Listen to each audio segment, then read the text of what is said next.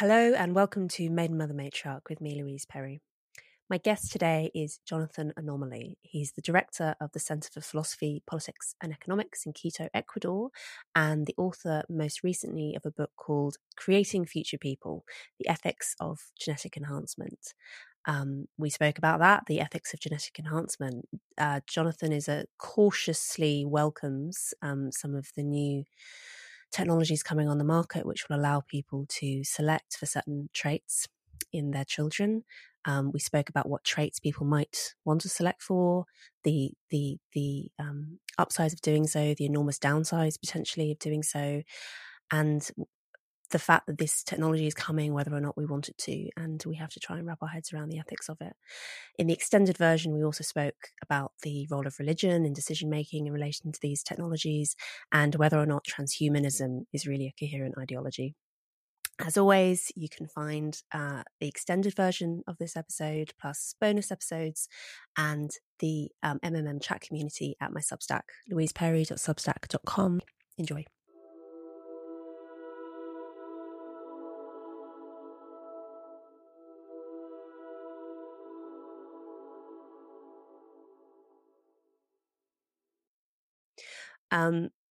Jonathan, I'm sorry to open with this because you probably get this question all the time, but I have wanted to ask you desperately. Is Anomaly your real name? It is, and it's because I changed it when I was a student at Berkeley. I guess I was about 20 years old.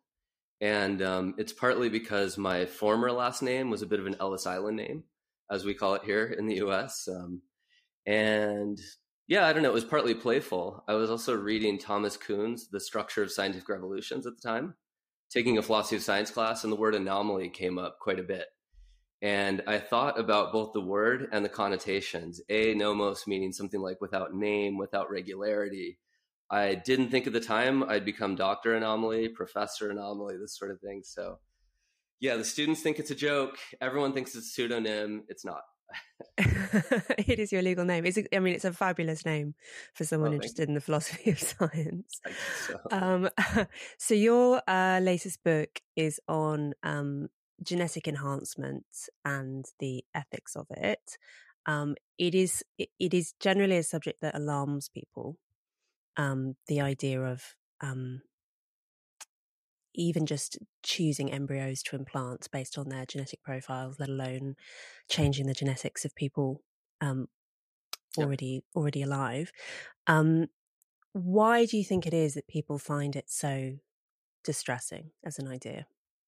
Well, I think there are good reasons and bad reasons. So a bad reason would be easily debunked, and it's called the naturalistic fallacy. The idea that where we are now is somehow the best that we could possibly be. So, for example, either an interpretation of Christianity or of Darwinism, whereby, only the best traits tend to proliferate in the long run, right? The ones that make us healthiest, wisest, smartest, that sort of thing. And that's clearly false. On a Darwinian worldview, that can't be the case. Traits that tend to leave more copies of themselves are the traits that proliferate by definition. That's what natural selection is.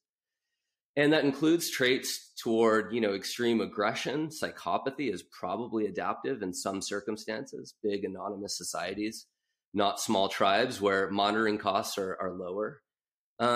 Nevertheless, I think there are good reasons to worry about it. And some of those reasons have to do with the fact that these are new technologies in specific for embryo selection or gene editing, which I don't talk much about in the book. And I think we have a kind of natural heuristic, and here nature is good, not bad. What nature has given us is a kind of fear toward, radical new technologies, just like radical new kinds of foods we might eat, right? If you just came across a new animal, you wouldn't say, should we cook it or not cook it? Who knows? Let's just try it. No, you'd probably go toward a more conservative approach. You'd cook it if you hunted it at all. The same thing goes for plants. We're sort of conditioned to think correctly that some plants are likely to be poisonous or unhealthy. And so we have a kind of natural response whereby we say, well, hold on, let's slow down. Let's figure out whether this is safe and proceed accordingly. Now, you mentioned changing genes. And I guess before we get into some of the details of genetic enhancement, As I mentioned before, what's not on the table right now is gene editing. And I actually think it's a long ways away. I could be wrong about that, but the reason is there are a few reasons. One, we don't know enough about what specific genes do and how they interact with all other genes to comfortably edit, other than, say, monogenic diseases like Tay-Sachs, where there's just a single genetic variant. We know exactly what it does. However, even there, even if we knew exactly what all these genes do, which we don't in many cases, you still wouldn't want to use CRISPR-Cas9 or any of its associated systems yet, because you get off-target mutations, as they're called. So in many cases, you edit one genetic variant, and somewhere down the line, you get accidental edits to others. Now, I think probably in the long run, we'll be able to have a system that can avoid some of those downstream mutations. And probably we'll know a lot more. I'm sure we'll know a lot more about what specific genes do and how they interact. But right now, what's really on the table is embryo selection for complex traits, which we can talk more about if you like. So we're talking about a spectrum of interventions here, with CRISPR being at the most extreme and currently mostly theoretical end. And then the more immediate thing is, I mean, to some extent, we are already able to do this with IVF, selecting for instance, male or female embryos, or testing for Downs or things like that, which we can already do. We're talking about a little bit further along that process would be polygenic screening. So maybe we'll start by explaining that, because that's the thing that's actually on the horizon right now. Yeah, and I suppose I'll actually start a little bit before that, which is with mate selection. I would still say for now and the foreseeable future, mate selection is far more important in, you might say, stacking the genetic deck, or the genetic deck of cards, if you want to use a poker metaphor. And then, what selection is going to do is, you I hate to say it this way, but throw away some of the cards. This has to happen, of course, with when you use IVF to begin with, you generate more embryos than you need, because some simply aren't going to implant. And so some are going to have Down syndrome, some are going to have other disorders, and some aren't. And so you already have to select among, let's call them the cards, which one you want to keep. Gene editing would be like changing the suit of cards, or changing whether it's an ace or a king. We can't really do that safely now, but we can easily select from among the cards which ones we want to keep, and therefore which hand we play. And I'll push this metaphor partly because, well, at least my book is about, and the way I think is sort of like an economist, and that is to say that the traits you want your kids to have are in part a function of the traits that you expect everyone else to have. For example, if you had above normal levels of altruism, right, and everyone else had lower levels, you might think, I'm setting my kid up to be nice, but also potentially to be a sucker, right, to exhibit pathological altruism. And as you know, in life and in evolutionary biology, in a kind of repeat prisoner's dilemma, what you don't want to do is be an unconditional sucker and cooperate when no one else does. So anyway, going back to the original point, you can think of this analogy as a kind of poker game, and embryo selection is just discarding some cards and keeping others. That's going to sound terrible to a lot of your listeners potentially, but everyone's been doing this who does IVF for the last 40 years anyway. We do this at the level of mate selection, and yes, I'm sure it does feel bad to be rejected on the mating market, to use that metaphor.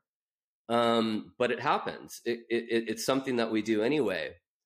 I'll push the analogy a little further into the biology. You probably know this, but when you get pregnant, when, let's say, a traditional man and woman, have sex, and the woman gets pregnant, in quite a few cases, I believe the number is 70 to 80%, the body discards the embryo before it's even recognized as a viable fetus. And that's probably for the same reason that we discard embryos during IVF. Namely, the body detects that there's either an abnormal number of chromosomes, which is basically Down syndrome, or detects some other genetic abnormality, and it discards it. So something like 80% of all abortions are spontaneous abortions by the body before there's even a detection that you're pregnant. And basically, IVF is just doing the same thing, but it's doing it in a lab where we're able to test for Downs. so that you can do it before you have the embryo implanted. And then many pregnant women test for Downs and will abort, including many Christians will abort a Downs fetus, which, as you probably would agree, I think it's a lot worse to abort at week 6 or 8 than it is to just discard an embryo from a petri dish. Which is why we have now countries which have had this available for a while now are having basically no Downs babies born at all. That's exactly right. Yeah, and in fact, I'm guessing that basically the only Downs babies still being born in countries where the early screening is available are probably babies born to Catholic families or families who have some kind of very strong religious or ethical objection to the screening or to the abortion. So I think that's right. Yeah. And moreover, to push this in Jewish families, especially Orthodox Jewish families, which are not necessarily known for their pro-tech attitudes, they essentially don't have Tay-Sachs children anymore, which is one of the worst disorders that's ever afflicted human beings. It's a protein folding disease, which guarantees either you're going to have a miscarriage or the child will be born and live a very short life of writhing pain, where every possible deformation will occur within a few months or a few years, and then they'll die an excruciating death. That disease doesn't exist anymore because people are screening their partners for Tay-Sachs. Or if they're using IVF, they screen it out at an early stage. So that's right. So is Tay-Sachs recessive? I believe so. Yeah, exactly. Okay. So people can screen partners, so they wouldn't. Yeah. Okay. Exactly. That's right. And it's concentrated like so many genetic disorders are within ethnic groups. So for whatever reason, Ashkenazi Jews, and it's Ashkenazis more than other Jews, get it. And the reason is because of a genetic bottleneck. So as you probably know, Ashkenazi Jews are the descendant of original Mediterranean Jews that had gone through Spain, Portugal, had lived there and either been thrown out or had chosen to migrate for better pastures to the north. And as they did, this was a very small community. There's more inbreeding within Ashkenazis. And, this is something that I think is widely known. And even if it's not known, it's implicitly understood by many people. Ashkenazi Jews have the highest IQ in the world, and it's not even close. And this is almost certainly genetic because they have a higher IQ than Sephardic Jews. This happened very quickly because of a genetic bottleneck. It's a case in which inbreeding can be sort of good and sort of bad. On the one hand, you're breeding among a higher IQ population, and a population that's systematically selected under cultural evolution because Christians had banned money lending, right? Ashkenazi Jews were relegated to doing that and other high cognitive demanding occupations. And those who couldn't cut it essentially died. And after 1,000, 1,200 years, they had both a higher IQ and a higher propensity to a variety of genetic disorders, including Tay-Sachs. So yeah, so I can see the logic of saying, look, we already have basically all sorts of rigorous ways in which we select who gets to be born. What we're doing with polygenic screening is just pushing that a little bit earlier into the process, or putting it, or making it happen in vitro rather than in the uterus or fallopian tubes or whatever. The difference, of course, we might say is while the body might choose to spontaneously abort, say a Downs embryo, is there not something crucially different about us deciding as people, or even deciding in law, how to do this artificially? Essentially, we would be it's a terrible word, but we would be breeding people yeah, in a way that we wouldn't. Yes, that's the crucial moral distinction, would you say?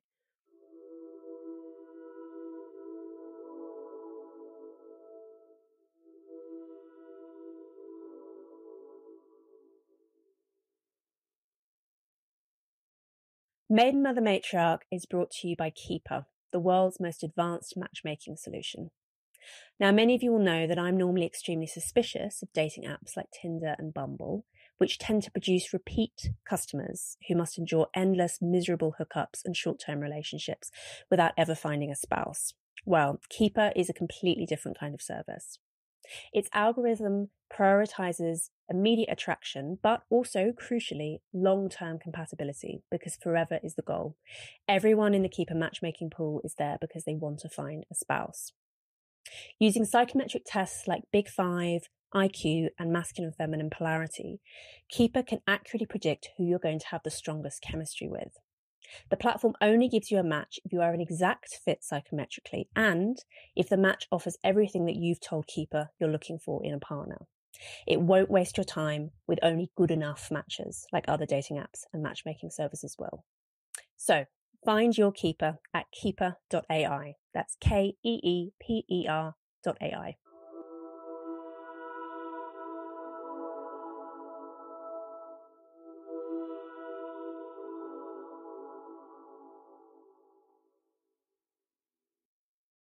Yeah, so it's intentional selection versus, natural selection is a very misleading term. So as you probably know, Adam Smith, 1776, the year of the American Revolution, publishes The Wealth of Nations, and he uses this phrase, the invisible hand, but he uses it to refer to a process that has no intention behind it at all.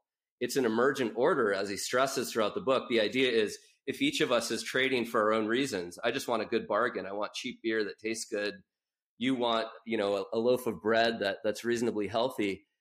And when we're free to own our labor and other products and we exchange, it's as if an invisible hand is distributing goods in a socially beneficial way. Darwin chose the phrase and discussed this very intentionally of natural selection and also sexual selection, where natural selection involves no mind at all. In fact, what's happening is an emergent order. Traits arise and stabilize in response to war, disease, famine, all of these things that occur through no intentional choice, but just happen to happen. And so the genetic endowments that have an immune system that just happens to be resistant to polio or the Black Plague or whatever the case is, those are genes that find their way into future bodies. There's no intention behind the process. So even when we say, natural versus artificial, we use these weird terms of natural selection, which again is a metaphor for really no selection at all, a totally blind, both blind in the sense of metaphysically blind and morally blind process, right? Natural selection rewards rape and it rewards murder, not only in humans, but just look at our close cousins, the chimpanzees. What do male chimpanzees do when they find a female with a bunch of children and no men around? Well, they immediately kill the children and they rape the female, and natural selection says, good job, right? This is a set of behaviors that's going to result in more children. It does the same thing to people, which is why mass rapes after war is basically a human universal. It's what all tribes have done. It's right there in the Bible. Even God says to the Jews, you should do this, right? Single out the men, kill them, take the women for yourselves. That's the Old Testament, of course, not the New Testament. So all that's going on here is, I guess, to some small extent, replacing natural selection, which is really no selection at all, with a bit of artificial selection. And I guess I should really briefly define, since I didn't do so, polygenic screening. So you mentioned that. I mentioned the deck of cards analogy, but let me get more into the science really briefly. So for about 10 or 15 years now, starting with Great Britain, but there are many now, we have these things called genome-wide association studies. And what happens is you get something like the UK Biobank, the Japan Biobank. You collect genetic data on hundreds of thousands of people. You just genotype people and see what traits they have. It could be simple traits like height, which turn out actually to be pretty polygenic. They involve hundreds or thousands of small genetic variants, each of which adds a little bit to more or less height. You can do the same for propensity to breast cancer, to coronary artery disease, or indeed to things like intelligence. And what you do then is, with a large enough sample and with good enough testing, which doesn't always happen, the IQ test in the UK Biobank, for example, isn't very good. But what you can do is correlate these small genetic variants that add up to these traits with sets of chromosomes, with hundreds of thousands of people who have those traits. And you can figure out the extent to which we can basically infer that it's these sets of genes that are causing these traits. You don't even need a very good causal story, though, exactly how that's happening. All you need is, after enough correlations, you end up getting a story whereby you can select in favor or against these traits. You might remember from freshman philosophy, in England, and we had the same David Hume's famous paradox of causation. He says, look, all I see is sets of correlations. I've never seen a thing called a cause in the universe, right? All I see is sort of the billiard stick hitting the ball, and then after that, the ball moves and hits another ball. It's just correlations all the way down. How do we ever infer causation? Well, we do. And in most cases, we're right to do so after enough correlations. So anyway, what ends up happening is you get these huge sets of correlations, and you can assign different embryos polygenic scores based on those correlations, predicting the extent to which or the probability with which a particular embryo will be disposed to develop a particular trait. And some are incredibly accurate, like height. Others are less accurate. Some of the disease traits, you might be able to reduce the risk of diabetes type 1 by 40% or 60%, but not by 100%. Why? It's simply because not all of the genes associated with those traits are known, and also because the environment still matters. Things aren't genetic all the way down. Environments do play some role. So that's polygenic screening. You assign polygenic scores to the various embryos you have. Not all of them were going to survive into adulthood anyway. People are going to select against Downs or Tay-Sachs, for example. And this is just a way of refining the selection process. And to put all the points together, these are whole genomes. These are genomes sculpted by evolution through natural selection, millions of years. It's exactly like the kinds of babies you might have had. All it's doing is sort of laying out a set of potential kids and allowing you to pick among those which one you're going to select. A very awesome task. I agree. But the thing is, that was already happening. It was just happening in a very blind way before. And the power of the screening process is presumably going to depend as well on how many embryos you're choosing from. So if you're choosing from 5 versus choosing from 500, the power you can wield is going to change quite a lot. So one of the things that you grapple with in the book is the ethical, the political implications of the fact that, at least initially, we're not expecting everyone to make use of this technology. Some people are, maybe a handful of people are already making use of it. Possibly very soon, this is going to become more common among people who have the resources to access it. But there's always going to be a degree of inequality of access. How do you think we should think about that? Should that put us off the idea of using it at all? Or do you think there's a way of managing that inequality? Yeah, good question. So first of all, there already is quite a bit of genetic inequality in the mating market. There's assortative mating, and as you know, doctors marry lawyers and janitors marry plumbers. Nothing wrong with any of those categories of people, but that's a fact. And the more we've stressed female education and female ownership of property, which of course began, in your country, made its way into the U.S. and from there to the world. What you get is more assortative mating, and the number one trait along which people assortatively mate is intelligence. We can measure that. It's pretty strong as an effect. I think it's like 0.4. I could be wrong. I think it's right around there.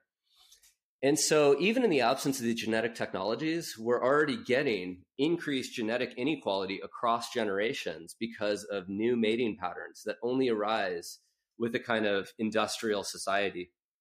But what this is going to do is initially potentially exacerbate those inequalities. I actually think the technology, which is available now and is going to come online in a really powerful way in the next 2 to 5 years, I think that's going to initially have some effect, but very few people are going to use it because, as usual, it will be more expensive and less efficacious than it will be in, let's say, 10 to 20 years. So it's going to be both more costly again, but also more useless. And so what's going to happen is the usual story of the rich basically subsidizing a product that isn't that well developed yet, so that future poor people, that's not their intention, but the result is future poor people actually have a better quality product at lower price. Nevertheless, in the interim, there will be more genetic inequalities. And even over the long run, there probably will be. There are a few ways that governments might address it. So China just made universal IVF free, and they're doing this to solve the population problem. I think countries like Israel, well, I think Israel does too. Singapore, there are other countries that I'm sure will follow suit. And when this happens, it's going to make it a lot cheaper for everyone to do polygenic risk screening. Now, one problem with that, especially for some of your listeners, I bet, is that that means people who don't have to use IVF will probably start doing it electively, simply because it's free if the government makes it that way, or insurance companies, or Google, which also does this, right? Google encourages their employees to freeze their eggs in the idea that later they'll use IVF, especially if they sell their soul to Google for 20 years, young women. And that makes it easier for Google to say, hey, just chill out. Don't even look for a guy. Don't worry about it. And then at 40, maybe you'll use a sperm donor or find a guy. I'm putting this in a way that is deliberately on the side of your audience. I know. That's roughly my analysis as well. Yeah. Yeah, because it's true. I think it's a purely self-interested reason they're doing this.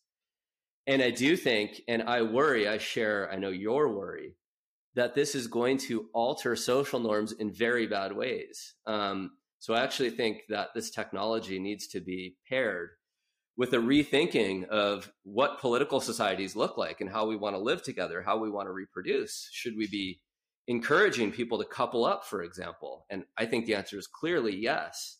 And this would be sort of something on the side. But to tie this together, back to your original question, there are different ways of achieving equality of access to this. One is through the aforementioned invisible hand. Things get cheaper and better as markets advance. Another is through government or insurance subsidies. But as that happens, you're going to get a set of norms whereby people are probably pressured into doing IVF who wouldn't otherwise have done that. That may be a situation where it's, in some sense, bad for each, but good for all, or vice versa, depending on how people respond to these incentives. It could have an overall good result in the sense that artificial selection might, in principle, result in fewer diseases, smarter, nicer humans, whatever, right? Name the traits that you care about. But at the expense of healthy relationships. Or it could go the other way. Because it produces unhealthy relationships, we actually get a worse outcome. Maybe we get a crashing birth rate even more because, people aren't marrying for love or staying together for love. They're doing it to produce a baby or something like this. I think all of these are on the table, which is why in my book, I'm not sort of expressing some kind of, unmitigated optimism toward this. I actually do support this technology to some extent with lots of reservations. But I'm under no illusions that, for example, democracy just produces invisible hand outcomes in the good sense of the word, right? That's a kind of emergent order. And I'm under no illusions that widespread access to this stuff, in the absence of changes in other social norms that probably matter more, will produce a good outcome either. And the thing that really struck me reading your book and other writing on this is that this is coming whether or not we want it to, because even if the West were to put serious limits on the use of this technology and research into it, China isn't going to do so. So it's coming, and it's coming imminently, and it might be that ethical objections to it might act as a bit of a sea anchor and slow down its adoption.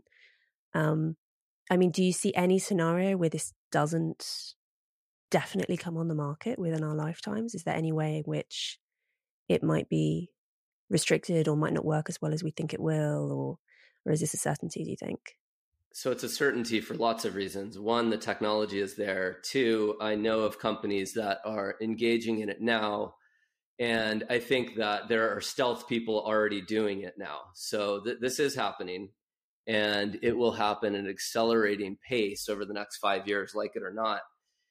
Moreover, laws against these things are not going to work. And here's why. If you want to do polygenic screening, basically all you do is take traditional, you do the traditional IVF, and you get your embryo sequenced, which again has already been happening at a low resolution to screen out for Downs and things like this. All you get is like a slightly higher resolution sequencing. And let's say you live in Taiwan and a company in Israel or England wants to be able to give you genetic information or interpret it for you so that you can screen out. The laws are going to have a really hard time preventing those people from giving you that information. Not only are you legally entitled to that information in many countries, let's say you weren't, it's just very easy to transfer information. And you can say that you're transferring it for various purposes, whether or not those purposes are the reasons, the motives behind parents making those choices. In the law, as you know, and for good reason, it's very hard to try someone for an intention. Now, in the case of murder, intention does matter, and we try to put together, sets of evidence like, did this person have a motivation to do this, or did they do it by accident? Is it mere manslaughter?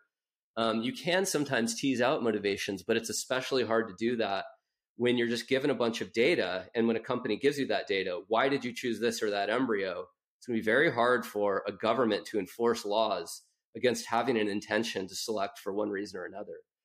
Moreover, there's big demand for it among the wealthy already and among the sort of well-connected in Silicon Valley. And in fact, it turns out the preferences are changing very fast. Science Magazine just published a survey 2 or 3 months ago now, asking Americans whether or not they support the following 3 things. One is tutoring to boost their kids' chances of going to an elite university. By the way, having taught at those elite universities, I don't recommend sending your kids there. They will be morally corrupted. But read Mencius Moldbug, read about the cathedral and how it works. It's more of a way of indoctrinating future elites these days than it is of educating them. But anyway, it turns out like you can contrast tutoring, spending money on tutoring to get your kids into an elite university versus embryo selection for the same underlying trait or gene editing. And I can tell you the data is pretty clear. Tutoring does not work. It barely budges your SAT score for reasons that we, I think, understand, which is, intelligence is mostly a genetic phenomenon, at least general intelligence. But something like 80% said they would use tutoring to boost their kids' cognitive ability and their chance to get into an elite school. And about 50% said they would use embryo selection for it, and 40% would gene edit their children to do this if it were known to be safe. Now, that's a counterfactual because it's not safe at all to use gene editing. But embryo selection is and will be, and that will be coming online very soon. And so I actually think that whatever people publicly pronounce, I think privately large numbers of people are going to want to use this, even if governments try to make it illegal. And as you know, when demand for a good is high and governments try to restrict the supply, they make it both more dangerous to supply the good, and they reward the wealthy and well-connected who can find ways of accessing that good.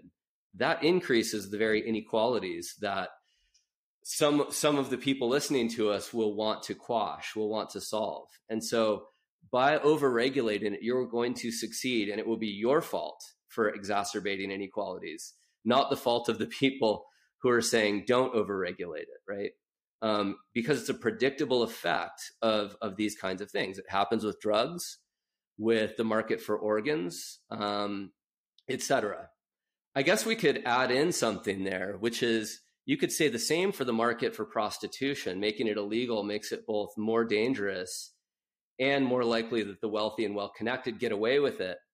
On the other hand, it's also true that, as with abortion and prostitution, having strict laws against them can lower demand a little bit.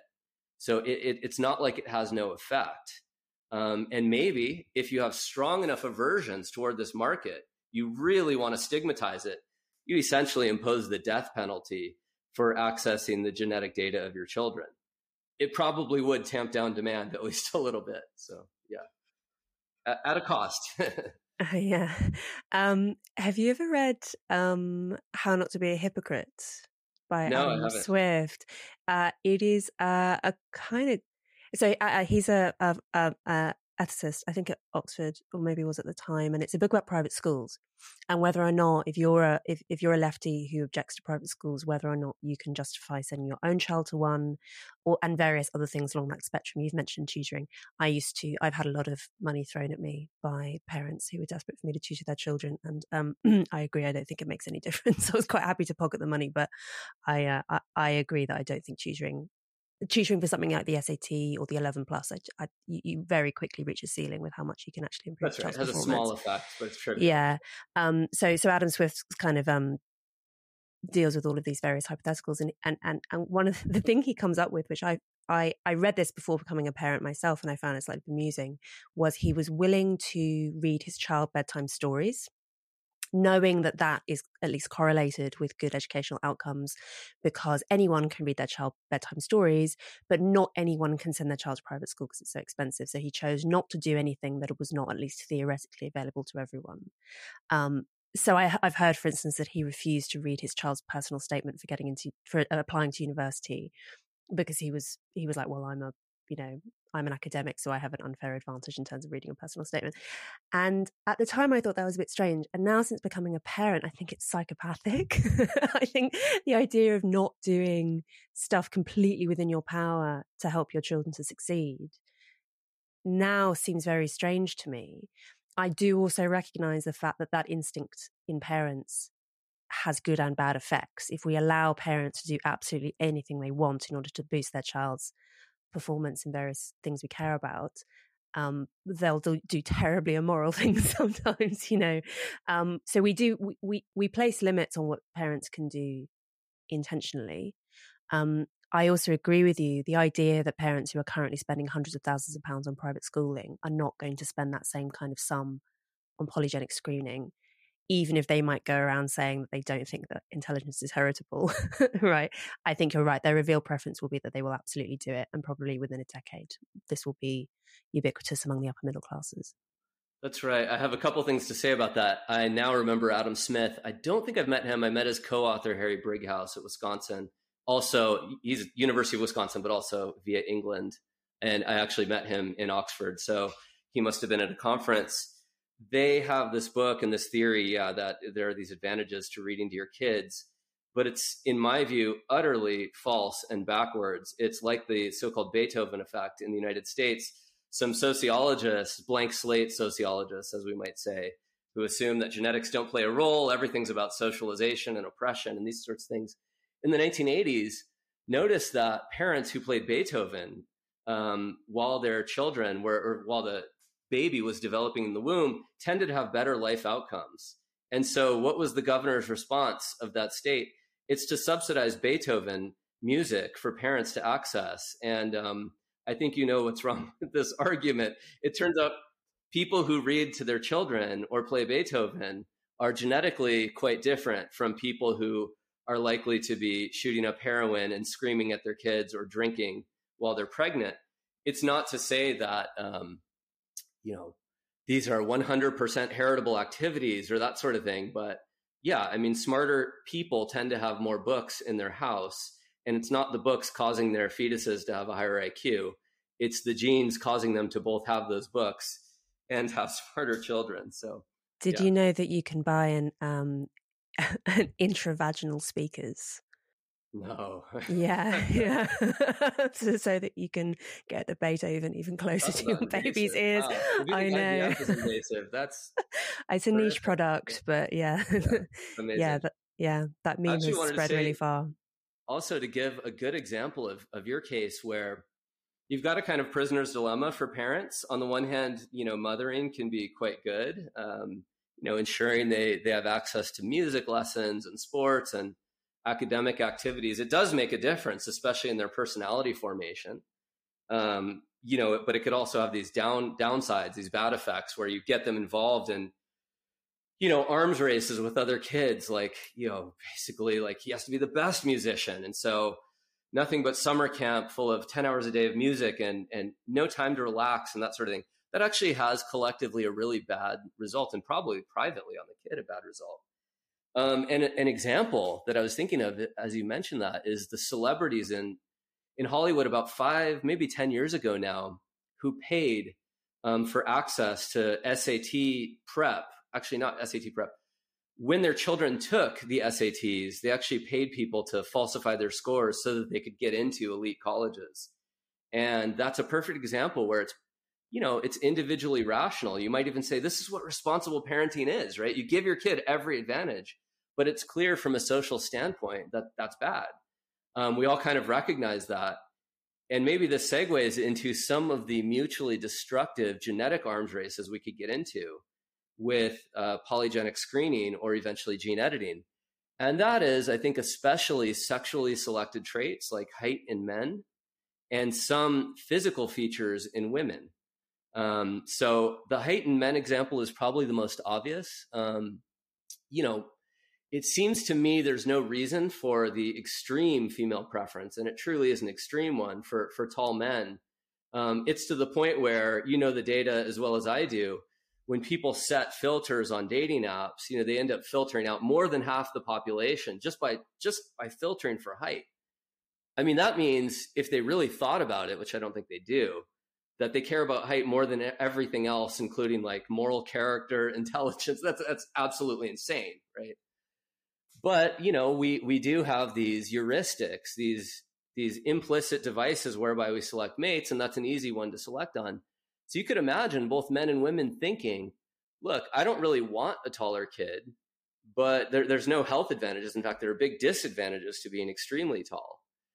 But I recognize in the world we live in, given the Darwinian preferences that people exhibit, women will be more attracted to my tall male sons, and they're more likely to be taken seriously by their employees, by, potential voters, right? As you probably know, presidential candidates or prime minister candidates. I know they're not directly voted on there, but indirectly they are. They tend to be considered more authoritative and wiser and smarter just by being taller or having a deeper voice. Now, this is irrational. It may have made some sense in some evolutionary past, other things equal, but now we're just like deep voice, tall height maximizers, and that's insane. It's both collectively bad and individually costly. And so you can imagine regulations on this. And I think they'd be sensible ones. On the other hand, I'll just mention it in relation to that case, there may be some self-equilibration here whereby people also recognize, although it's good to be 6'2" or 6'4" if you're a man, for sports, for the mating market, for jobs, it's considered attractive. It's actually quite bad to be 6'9" or 7'2". Yep, you're more likely to be a professional basketball player, but you're also more likely to die young, to exhibit coronary artery disease, to have arthritis at a young age. So there may be cases in which we do have kind of arms races and you think, well, we need a regulation. Sometimes I'm going to agree with that. But in other cases, you actually don't need it because people understand that there are ceilings above which you're going to actually have costs. So, yeah. Are those disadvantages related to height? Are they the result of the fact, though, that these are people who are genetic outliers? Is it not possible that we could just select the human species to become progressively taller and the mean would move and then there wouldn't be these health problems associated with it? That is a brilliant question. I think the answer is yes. I think you're absolutely right about that. So I think it is entirely a function of that. And I mean, you can imagine, just look at other animal species that do just fine at, with gigantic bodies. Whales are the descendants of much smaller creatures, and now they just have bigger bodies and bigger brains. Now they're operating in the ocean, so they don't have the stresses of like gravity on the ground. But yeah, there's no reason to believe we can't be everyone on average a foot taller and be okay. I think that's probably right. Although there's some limits. At some point, you should actually interview Nick Lane, one of my favorite living scientists, who's written on this. So mitochondria, which evolved by accident, right? One bacterium parasitizing another, and then allowing the cellular division of labor, which primitive bacteria don't have, that actually made large size and complexity possible and death inevitable. But one of the things that he's argued is oxygen is essentially a toxin. It's pure poison. We do need it to live, but it results in these free radicals that you need antioxidants, right, to fight. And we're in this like long-term fight against free radicals. And when you get more complexity and more size with the same levels of oxygen in the atmosphere, you actually probably get some difficulties converting that oxygen into healthy life outcomes. I'm not an evolutionary biologist. I just read these guys for fun. But I think you probably will hit some limits there with height.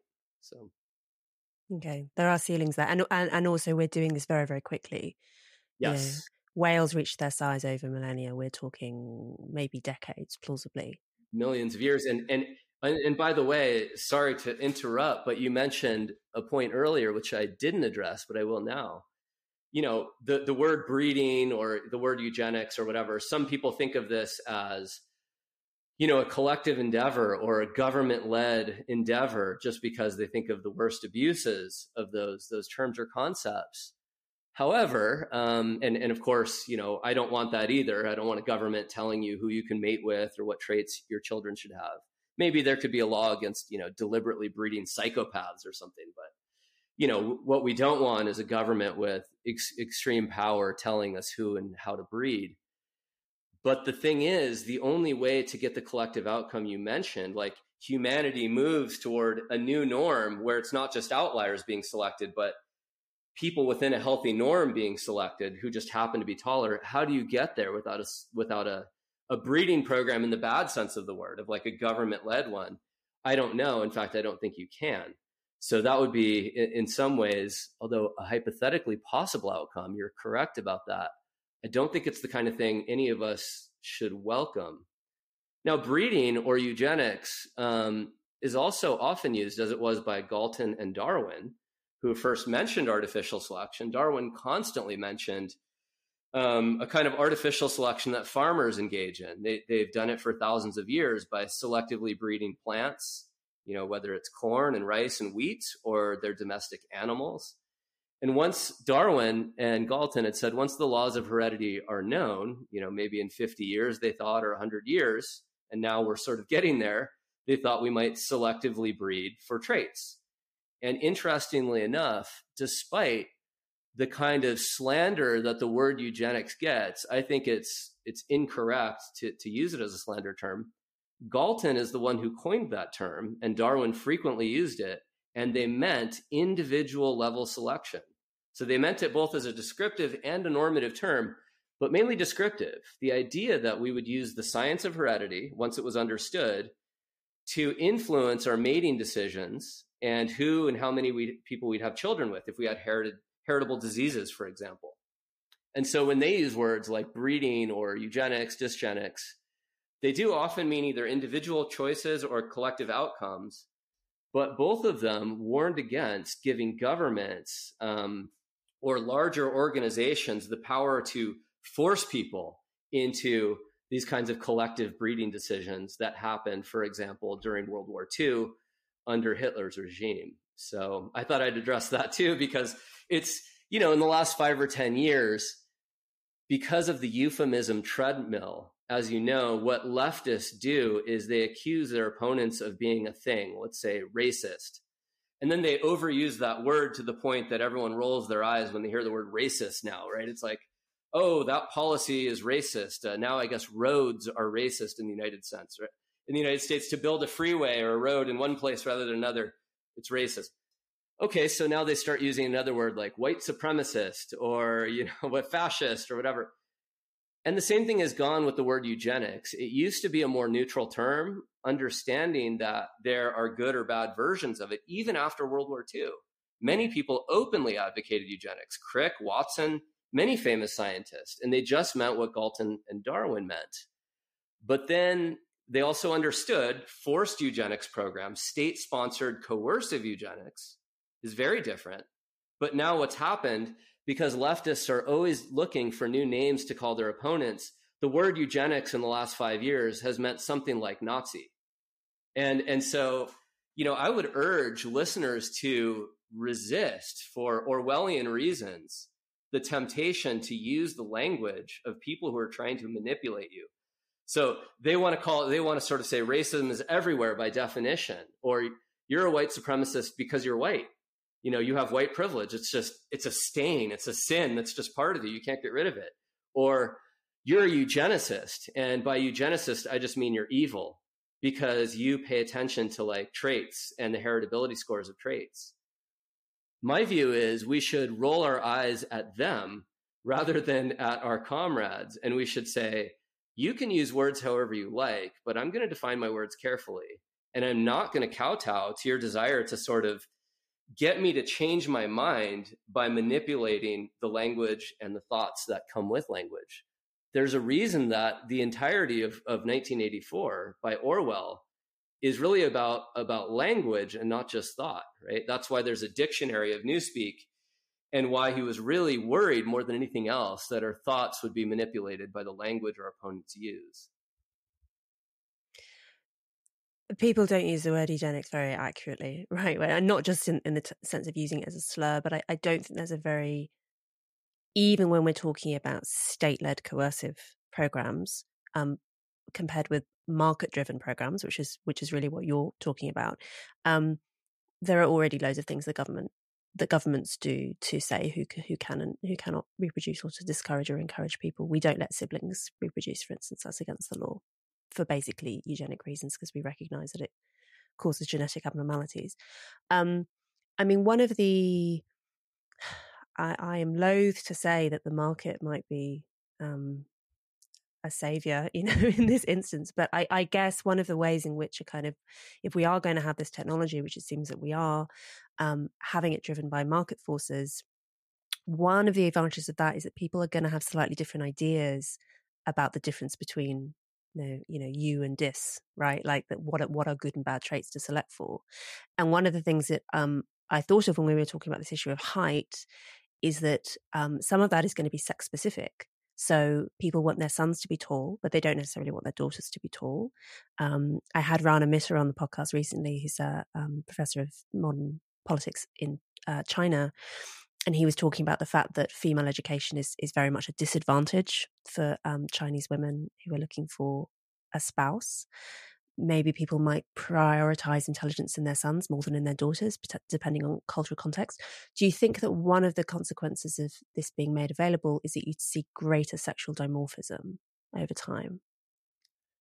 Yes, I do think that's the case. And I think it's really, again, difficult to control that. So yeah, backing up a step, so I used to teach in PPE programs, and you in England, of course, know what that is. I always explain it. Oh, it's an old Oxford thing to Americans, but actually it is new to you too, in a way, because the way that we did PPE, the way that we do it in the United States at places I've taught like Duke and Penn and Arizona, is we force students to take micro and macroeconomics, game theory, then read political philosophy, moral philosophy, then think, how does the state work, using economic models to model political processes and so on.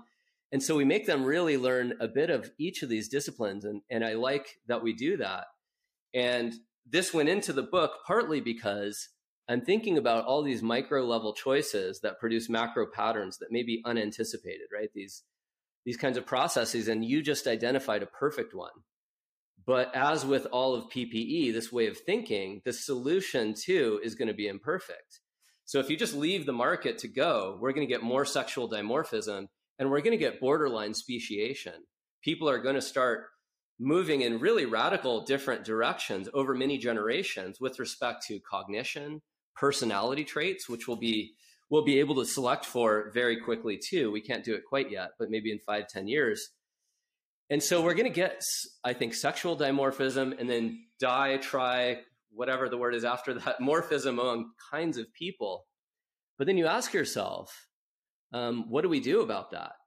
And there's just trade-offs all the way down with different solutions. You either go with really massively coercive eugenics programs, or a total free market, or something in between. And I actually, in truth, even though, for a popular audience, I always have to say, oh, there's a difference between individual eugenics and state-sponsored coercive eugenics. you, of course, have hit on exactly the right point. We already do engage in state-sponsored coercive eugenics with laws against incest, for example, or with laws that predictably cause some groups of people to have more children than others, making it cheaper to buy a house, for example, or less cheap to buy a house, will systematically select in favor of the upper or lower middle class having more or fewer children. And we know this. And so in some weird way, that's a eugenics program. So my real answer to this is actually don't just let the market go. Don't just have massive government control. You probably do want sensible regulations. And my view, and this is the kind of position I took toward the end of the book, is actually one thing that we might think about is the extent to which these collective action problems that we're talking about, including sexual dimorphism, this may actually inform the way we think we should live together in states. Because when you have small states with a little bit more homogeneity in values, it could be ethnicity, it could be religion. Let's say a small Jewish state like Israel, a small Christian state like, well, I guess, what England used to be, something like that, Ireland, small Catholic state. These are the conditions under which when governments act, there tends to be more social trust. People you can monitor the government more easily with a few million people who mostly agree on basic issues. But when you have a large state like the United States, where it's just getting bigger and more diverse every year, what you get is more ethnic and religious infighting, lower social trust, more corruption. And then you ask yourself, do you trust a government like that to regulate this kind of technology in a fair and socially beneficial way? And my answer is no. But would I trust Israel or Singapore? Actually, maybe. I probably would. And so I think one of the things that really radical technologies like this are going to cause us to do is rethink the moral basis of the way we live together under states. And it's long overdue. We've had this reign of, let's say, 200 years of liberalism, which we really inherit from the English tradition, changed via the United States Revolution, then the French Revolution, and then it just goes from there to the world. We've got these liberal traditions, and all of us are kind of questioning these now. And I think part of what we should be questioning is not just the basis of sovereignty. Is democracy or monarchy a good thing, and so on? Those are worth asking. But it's like, what does an optimal state look like? Is it more like 1 million people or 1 billion people? And what kinds and levels of homogeneity should we have? We're taught this mantra that diversity is our strength, and it's precisely because everyone who says that knows it's a lie. Of course, there are some kinds of diversity that are good, intellectual diversity and so on, when you're solving a problem. But the idea that more religious diversity is good for social welfare or more ethnic diversity is just always better, that's obviously false and insane, which is why we're expected to believe it. But when the serious thinkers come to the table, they're going to need to rethink these things and say, look, if we want to solve some of these big global collective action problems, maybe the best way to do it is not bigger, more diverse states or a global government, but rather smaller, less diverse states with higher levels of social trust. Why? Because they're more efficacious, and there's more reason to think that the governments that emerge in those conditions will tend to be more trustworthy. I find this prospect of sort of astonishing level of genetic divergence, even producing speciation, frankly terrifying. And my last question in the main part of the show, which is an enormous question, so I'm sorry, but what you refer to as status quo bias could otherwise be described as Chesterton's fence, right? And as a Burkean conservative to my core, probably rooted in my own neuroticism and risk aversion, I find that there's an enormous amount of wisdom in that to me. And I think often I think it's Nick Bostrom's idea of the black ball, that every time you create a new technology, you reach into this bag and you pull it out and you basically don't know what the consequences are going to be. And eventually we do this enough times, and with sufficiently radical kinds of technology, you will eventually pull out the black ball, and it will be the ball that basically destroys humanity, that is a complete existential risk. What are the chances, do you think, that genetic enhancement is the black ball? will prove to be the black ball, possibly not in the polygenic screening form, but in the more extreme forms like CRISPR? Yeah, that's a great question. It's so complex, the answer. So first of all, when I wrote the book, I was working upstairs with Nick Bostrom and had many discussions with him about this topic and, of course, artificial intelligence, which is his obsession now. And that paper, I remember, was still under review. I don't know if it's published since, but that is the vulnerable worlds hypothesis paper that you alluded to. Well, he has another one in which it's called the reversal test. That is a good complementary read. I'd recommend both to your audience. These are two of the greatest papers he's ever written. So one is on this pot that has a bunch of balls, and eventually, if you keep pulling balls out, there's one black ball in there, you're going to hit the black ball. The other, the reversal test, is this idea that, and he mentioned it in the context of genetic selection for cognitive traits. If you were worried about selecting in favor of positive enhancement for, like, let's say, a bit higher IQ or lower disease risk, would you be in favor of selecting deliberately for a lower IQ or for higher disease risks, right? If you've got a set of embryos. And he calls it the reversal test because of that thought experiment I just went through. And it's like 100% of people would never select in favor of lower intelligence among their embryos or lower disease burdens. But what that suggests is they have this heuristic that's leading them to think that the average of what we have now is perfect or best or whatever. And Bostrom doesn't believe it, and I don't either. For Darwinian reasons, it's obviously false. So the real question is if we take Bostrom phase 1, the reversal test, and we say, okay, therefore, we do have reasons to select in favor of some of these traits that seem to be socially beneficial and individually beneficial, cognition, personality traits, lower disease burden. Okay, we have good reasons to do that, but is the collective upshot over enough years and over enough iterations such that it gets us into this other problem that Bostrom mentions, namely drawing the black ball? I think the answer is yes. But it could be a billion years before we get there, or it could be many millions. And as always, again, PPE American style, as I do, economists like to ask compared to what and at what cost, right? And well, compared to what, your audience should think. Everyone, whenever I give these kinds of interviews or write something on the topic, the first comment is always about Gattaca. And there's never a comment about idiocracy or about a much more difficult to quantify. And I think, that's a bigger risk than Gattaca, right? It's not going to be alphas and betas, and there's exactly 2 genetic types. No, there's going to be millions of genetic types, right? Divergence in all directions, the opposite of Gattaca. But if we shut it all down, which I don't think we can do anyway, what we'd get is idiocracy, not Gattaca. And it's unclear to me whether idiocracy is preferable. And this is partly because, well, first of all, we have this pattern. Darwin and Galton both saw it even in the 1850s and 60s, that as you get smarter, more educated people with more wealth, they tend to have fewer children. And at the opposite end of the spectrum, there tends to be more. People who are less well regulated with their emotions, have less self-control and so on, right, are going to have more children, and already are, than people who have more self-control and so on. And moreover, there's a final problem. And there are many good papers on this. It's a problem Hermann Muller, a Nobel laureate, first discovered with his experiments on X-rays after the bomb was dropped in World War II. And that is, we have an accumulating mutation, a set of mutations that accumulate over our lifetimes. And as we get older, of course, older people tend to have more mutation accumulation than younger ones that they pass along to their children.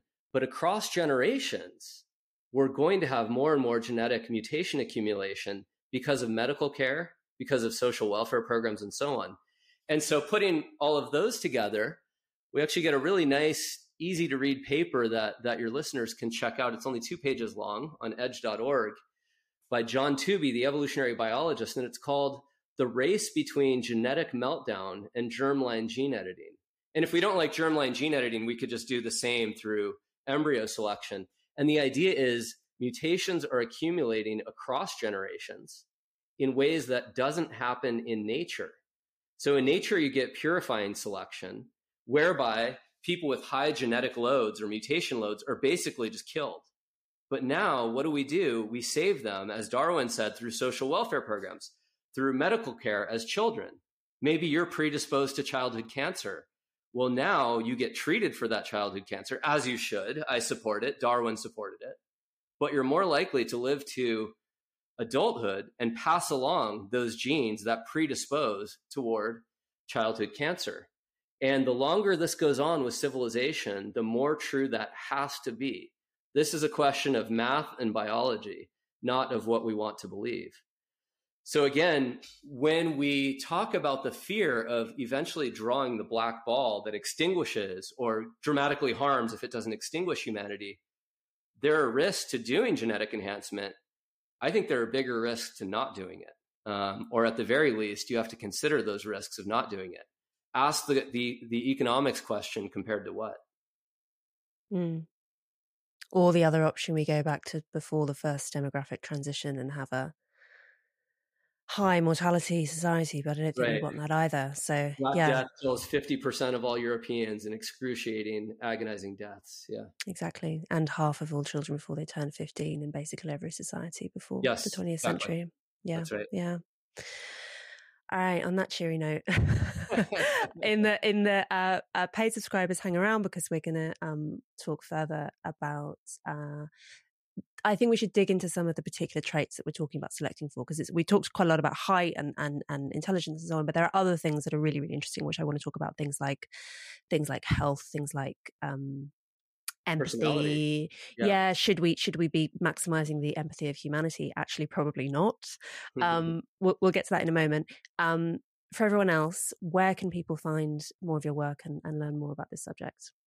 I posted all on my homepage, and I made a deal with Routledge when I published the book. After 2 years, it would be open access. So, we can post the open access version of the book. Sure, and remind everyone of the title. I'll put it in the bio as well. It's Creating Future People, The Ethics of Genetic Enhancement. And homepage is just jonathan-anomaly.com, so easy to find. Awesome. All right. Thank you so much, Jonathan. Cheers. Yeah, thanks for having me. Thank you so much for watching that episode of Maiden, Mother, Matriarch, and for all of your support. It means an enormous amount for the growth of the show. If you want to hear bonus content, an extra 20, 30 minutes of conversation with the guest, maybe a little bit more personal, a little bit less filtered, then you can go to my Substack at louiseperry.substack.com, where you can sign up for extended episodes and also bonus episodes. And you can also access our chat community. You can also support the show by subscribing on YouTube or subscribing wherever you get your podcasts, and rating and reviewing on Apple Podcasts is also really great for encouraging other people to give the show a try. Please also spread the word, tell people that you know who you think might like it to give it a shot. The word of mouth effect is really valuable, so we'd really appreciate it. Thank you so much, everyone, for listening, watching, and supporting what we're doing.